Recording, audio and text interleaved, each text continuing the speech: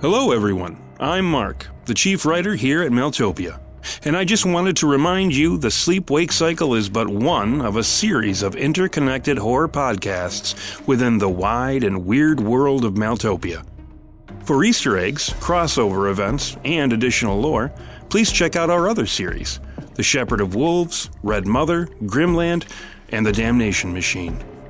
And be sure to check out our free content on our Patreon page for additional lore and stories. For even more Mailtopia content, consider becoming a patron. Starting for as little as $2 a month, benefits range from additional art, update videos, early episode access, our mini-podcast series, October's Children, both written and full audio pieces, such as The Lost Library, Tales of Mailtopia, and The Weird Book. You can also gain access to our found footage show, the Weird Tapes series, and even our Patreon-exclusive, fully produced audio series, Devil's Clay. So, with all that said, I will leave you to the darkness.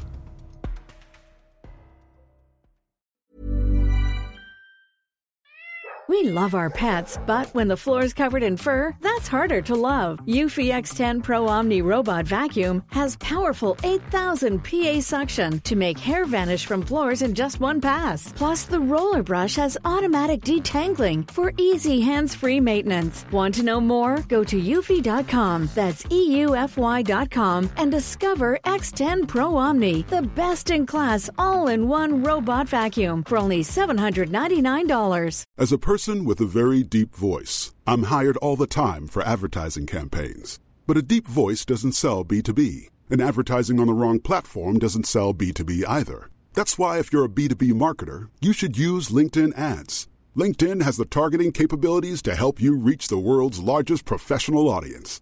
That's right, over 70 million decision makers all in one place. All the big wigs, then medium wigs, also small wigs who are on the path to becoming big wigs. Okay, that's enough about wigs. LinkedIn ads allows you to focus on getting your B2B message to the right people. So, does that mean you should use ads on LinkedIn instead of hiring me, the man with the deepest voice in the world? Yes. Yes, it does. Get started today and see why LinkedIn is the place to be to be. We'll even give you a $100 credit on your next campaign. Go to linkedin.com/results to claim your credit. That's linkedin.com/results. Terms and conditions apply. Rusty Quill presents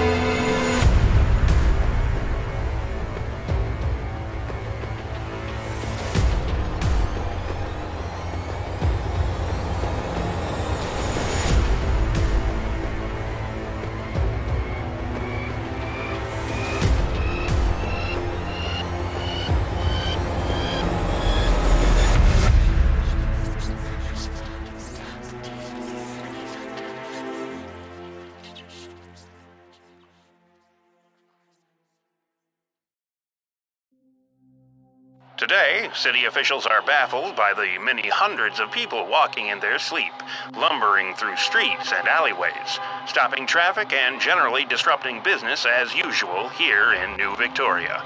Local sleep specialist Dr. Henry Osdale says,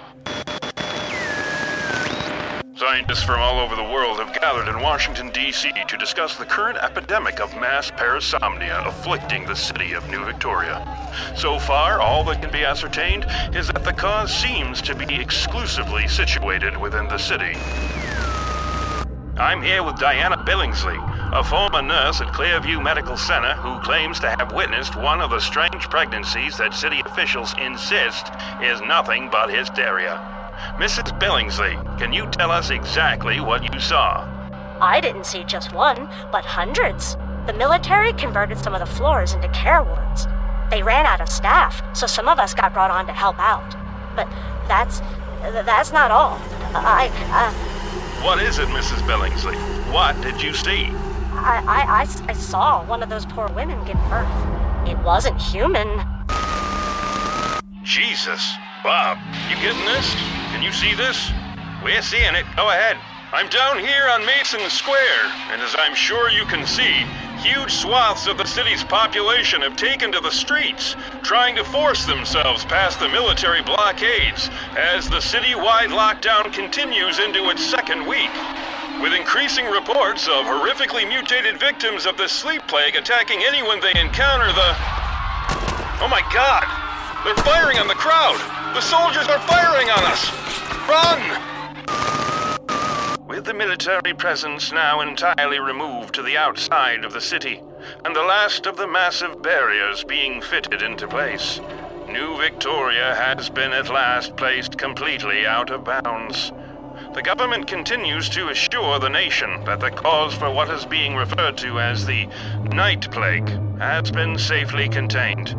But only time will tell if we've actually seen the last of the strange and terrible events that have left the world stunned.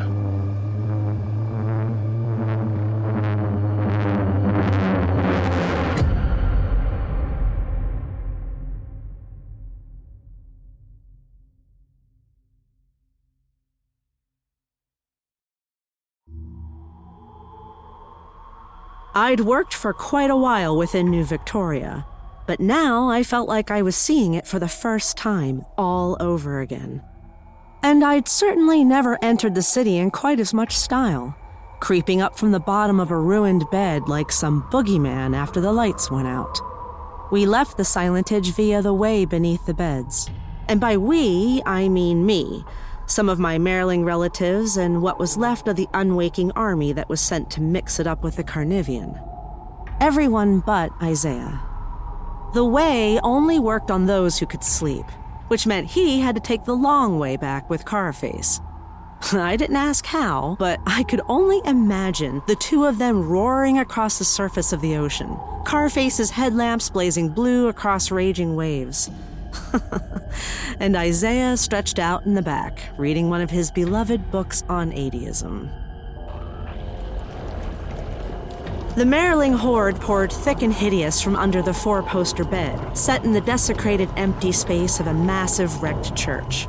The monsters lurched and skittered and loped past me and into the night, accepting my presence as if I were just another ant in the colony. With the crowds of Nightmare gone, only Sugar, Kujus, and Dollface remained. Tagus sneered at me before stalking into the darkness beyond the splintered rubble of the church doors.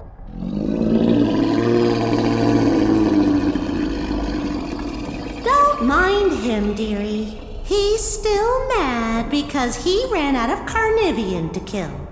He's not the sweetest candy in the dish, but his is the same nightmare-infused blood that courses through us all. And besides, he'll come around eventually, especially if you feed him. Throw that old dog a bone, or rather a nice quivering side of something succulent and screaming, and you'll have a friend for life. Yeah, no thanks. I'm good. He can be standoffish all he likes. I'm not here to ingratiate monsters. I'm here to put a stop to the next great darkness. Which is apparently what dear old Dad wants too. Too good to join the club, huh? I'd never really had words with Kujus, the man of spiders. But here he was, all human-looking and quite possibly offended by my mission statement. Maybe I don't like the look of the clubhouse. I fixed Kujus with my eyes, Isaiah's words exiting my mouth, my brother's passive aggression out in front of me like a shield. Maybe you just haven't seen enough of the place. I mean, how could you after all? When you were cooped up with all the humans down there on Brookman Avenue. He was referring to the Dream Lab where I'd worked the most of my professional life. He'd apparently seen me there. God only knew how often. I saw some of your humans. Visited some of them. Even took a few for myself. I'm familiar with the Man of Spider stories. Spider nests made from human corpses and all that. More familiar than you ever imagined, it turns out. As Kujus kept my gaze, his body emitted a whispered scurrying, the pitter-patter of millions of tiny feet. Spiders, legions of them, poured from beneath his black coat, filling the darkness around him. I only maintained my stare, even when the insects began to leak from his tear ducts and skitter around the edges of his expanding, shit-eating grin. Oh, you can't imagine how thrilled I was. Maybe you felt a little relieved, you know? That you were a natural-born monster, I mean. And not some corpse in waiting, like all the rest of them. Kujus was about halfway through his transformation. His human face just a silken mask hanging sideways from his swelling, gigantic head, where black eyes spilled open like round pools of cold, placid tar. But I'd seen far, far worse, and I wasn't about to be intimidated by the likes of my own half-brother, inhuman spider thing or not.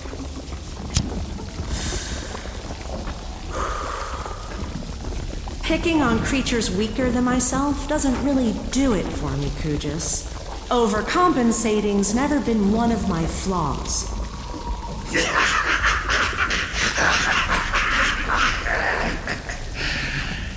It looks like we share a talent for venom, tiny sister.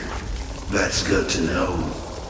When the Merling laughed, blackened mandibles ripped out from the sides of his face, joining all the other chitinous fangs, pinchers, and claws that littered the hellscape of his body. Venom? You mean the SIGs? Nah, I'm pretty much immune as far as I can tell. I think I might like you more than I thought I would. Lucky for you. He was fully transformed now, straddling the shadows with countless crooked limbs. Dead black eyes staring everywhere and nowhere. His overall shape was difficult to pin down, vast and rambling, partially concealed by shadow and twining black webbing. He lingered for only a second before crawling up into the shadows, vanishing into the darkness above us. I blazed my eyes at the ceiling, curious if he was still hanging around above our heads, but he was gone. Not so much as a single spider left in his wake. He might be right, you know. Right about what? Why, that you should be glad for what you are, silly. But I don't blame you for feeling a bit torn about things. I mean, we all came from them, right? The poor human dreamers. Maybe I sorta get you more than the others because of my own mommy. Most of them die when we're born, but not mine. Well, at least not right away. She watched me as I came up, making my way through all that blood and flesh. In the end, I think she was surprised at how much she really loved me. That I wasn't the nightmare she expected at all, but a dream come true. Do you know that she reached out and gave me a big hug? Yup, held me close right up to the very end, singing into my ear the whole time. Hush, little baby, don't you cry. Thanks, I get it. That all sounds very, sweet. Oh, that's awful nice of you to say, dearie. Ugh, these creatures were fucking horrible. I couldn't believe I thought allying with them was a good idea. Jeez, the hell Dollface's mother must have gone through. The insanity that finally overcame her. Hey, did you get a chance to see your mommy before she was all dead and empty? Oh, wait a minute. There were 3 of you in there, weren't there? Holy moly! You guys must have split her wide open, huh? She was probably already in 2 pieces by the time you all got free. My head began to spin at the casualness with which the Merling, my half-sister, unintentionally mocked the most disturbing and defining moments of my life. I couldn't help but wonder, why were Isaiah and I so different from the rest of them? Sure, we were monsters in our own way, but nothing like these things, our relatives. They were nightmares incarnate, literally, sugar included. So why weren't we?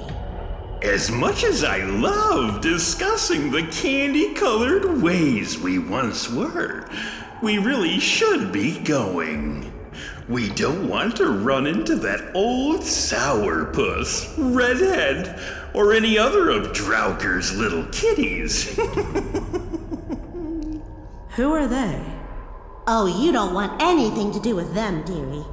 They're meanies for sure. That they are. But, let's walk while we talk, shall we?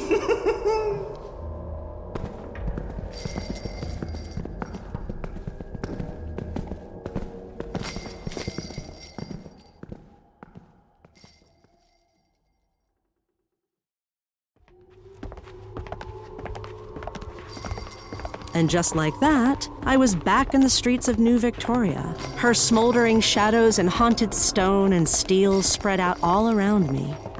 But this time it felt different, like she was welcoming me home, embodying something other than the specter of horrible things she once was. Do you feel that, my dear sister? I think she's happy to see you again.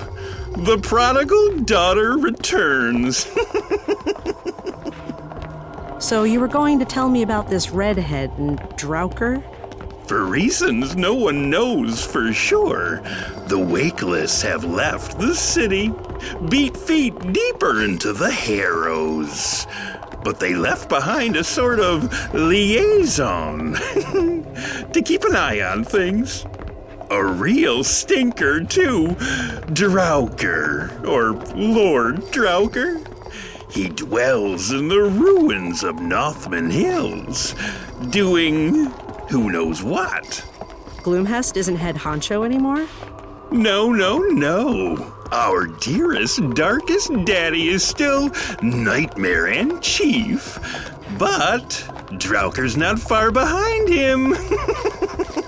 And Redhead? Oh, him. That Merling's a real apple in the old goodie bag, let me tell you. He's Drauker's spawn, his eyes and ears. And if there was a fellow nightmare I wouldn't so much as whiz lemonade on if their face was on fire, it would be him. So it's safe to say that this Drauker and company don't get on well with the old guard. Like thick, delicious chocolate milk and light, sparkling lemonade. 2 great flavors that taste completely awful together. This Drauker has no idea what you're all up to, does he? With Automa, I mean. That's why it's best to stay out of his way. For now. Okay, so where are we headed then? I'm taking you below the city until our brother dearest arrives. Once he's back, and after we've had all the cookies and cakes and candy and soda and pie we can stomach, we'll go deeper still, all the way to the bottom, where this great big bed of a city scrapes against the Harrows, where its billowing bed skirts part to reveal the wonders of the sleeping universe. Because that's where he abides, our Father. And he's been just dying to see you both.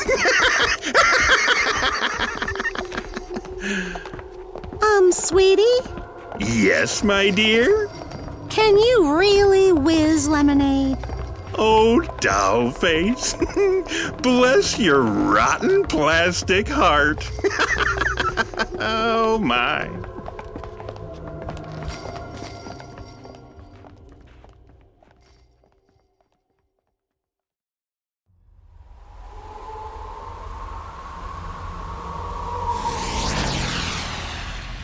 I don't know how long we've been out there, the open sea, but it'd been a while. Not that I'm complaining. Hell, Carface knocked down about 9,000 miles in a little over 12 hours, and even then I think he was holding back. Anyway, it was a long time for me to run things through my head, forwards and backwards and every which way but loose. I just wish I had a bigger scoop on what all went down while I was gunning for Spider, because the Cliff Note treatment I got from Romy wasn't cutting it. Was this, Automa creature even close to trustworthy? And why did she choose to sound Romy out and not me, the one she'd been playing for an assassin this whole time? I hated every goddamn thing about this plan, but Romy's mind was made up. That, and we didn't really have an option but to go rogue. Getting a ride back with Mesmer was clearly not in the cards. Once the Esoterium realized I'd smoked an Esotarch, no matter how I justified it, Romy and me would be headed back in irons. And even if we could have found Shane and caught a ride back with him, the Silent Legion would have turned us over in a heartbeat. Nope, it was New Vic or bust. Jesus, New Victoria. Just the idea of setting foot in that dump made me tick and twitch and reach for my eyes.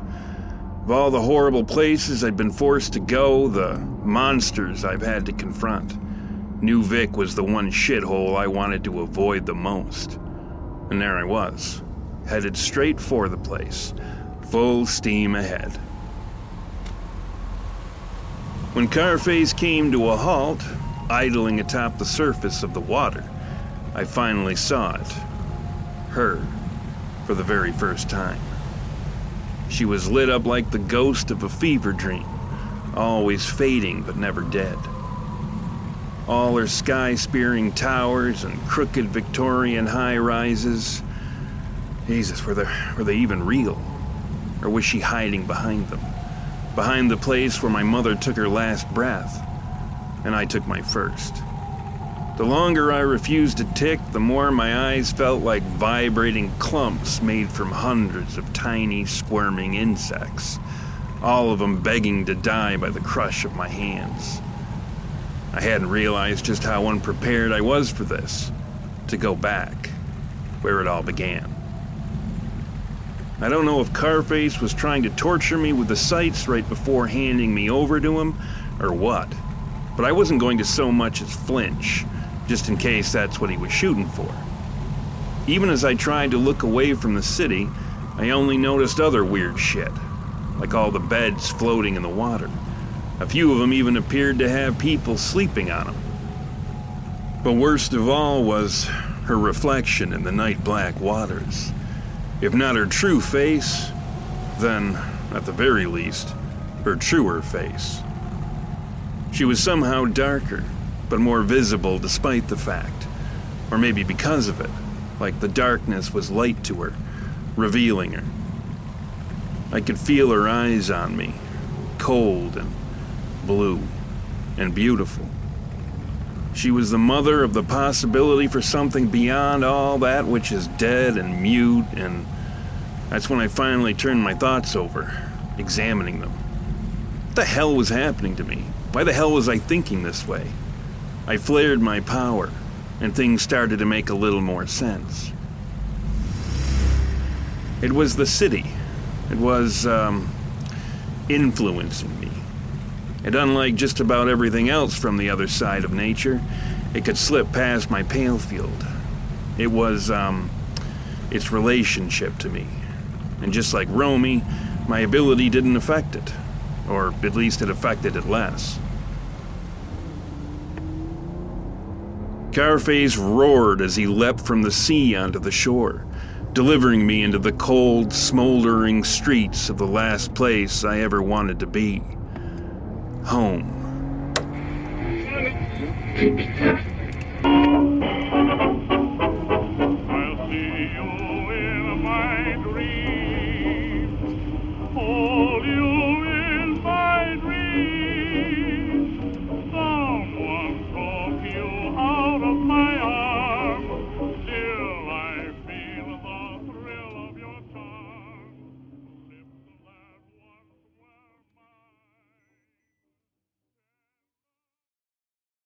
The Sleep-Wake Cycle is a Maeltopia production. Today's episode was written by Mark Anzalone and performed by Kelly Bear and Mark Anzalone. The episode was edited by Walker Kornfeld, and sound production and editing was performed by Stephen Anzalone. Be sure to check us out at www.maeltopia.com and follow us on Facebook, Instagram, and Twitter at Maeltopia.